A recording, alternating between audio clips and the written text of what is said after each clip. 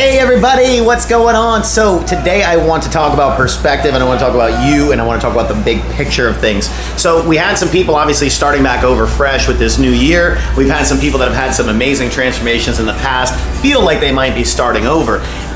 And they kind of are. But what you gotta look at is, even if you took a week off, a month off, even if it was multiple months, when you're really getting down into it, the whole idea is like, modern science, technology, we're gonna live another 70 years, 80 years, 50 years.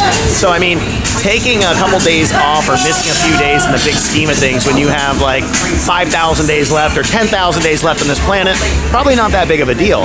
But the only way it's a big deal is if you let it be and you take off more days and you feel sorry for yourself and you never get started back again. So, the first couple days are always going to be awful. It's just the way it is. It was awful for me. I think Monday last week, getting set back up, I got out of breath putting weights on the bar. I didn't even start yet. So, if this is what we do, this is what everybody goes through. So just remember, the only time that you're going to have a failure is if you give up, if you don't put that time in. The beginning's always going to be awful, but perspective is everything.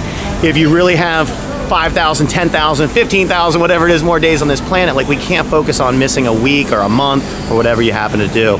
The other thing is, when you think you're doing bad, we've seen so many first days. So we have better perspective of the bigger picture of what your first day actually is and how it's comparative to everybody else. But to you, it's your only first day, and you're the only person that you can base your opinion off of, and you're always going to think that you do the worst. So stop being so hard on yourself, stop being so judgmental. You just got to keep going and look at the big picture of things. We got to be healthy the rest of our lives, because you have to live in that body, and you either have to live in the happiness or the misery. So get back to work, put your time in, love yourself, and do it because you love yourself, not because you're trying to punish yourself.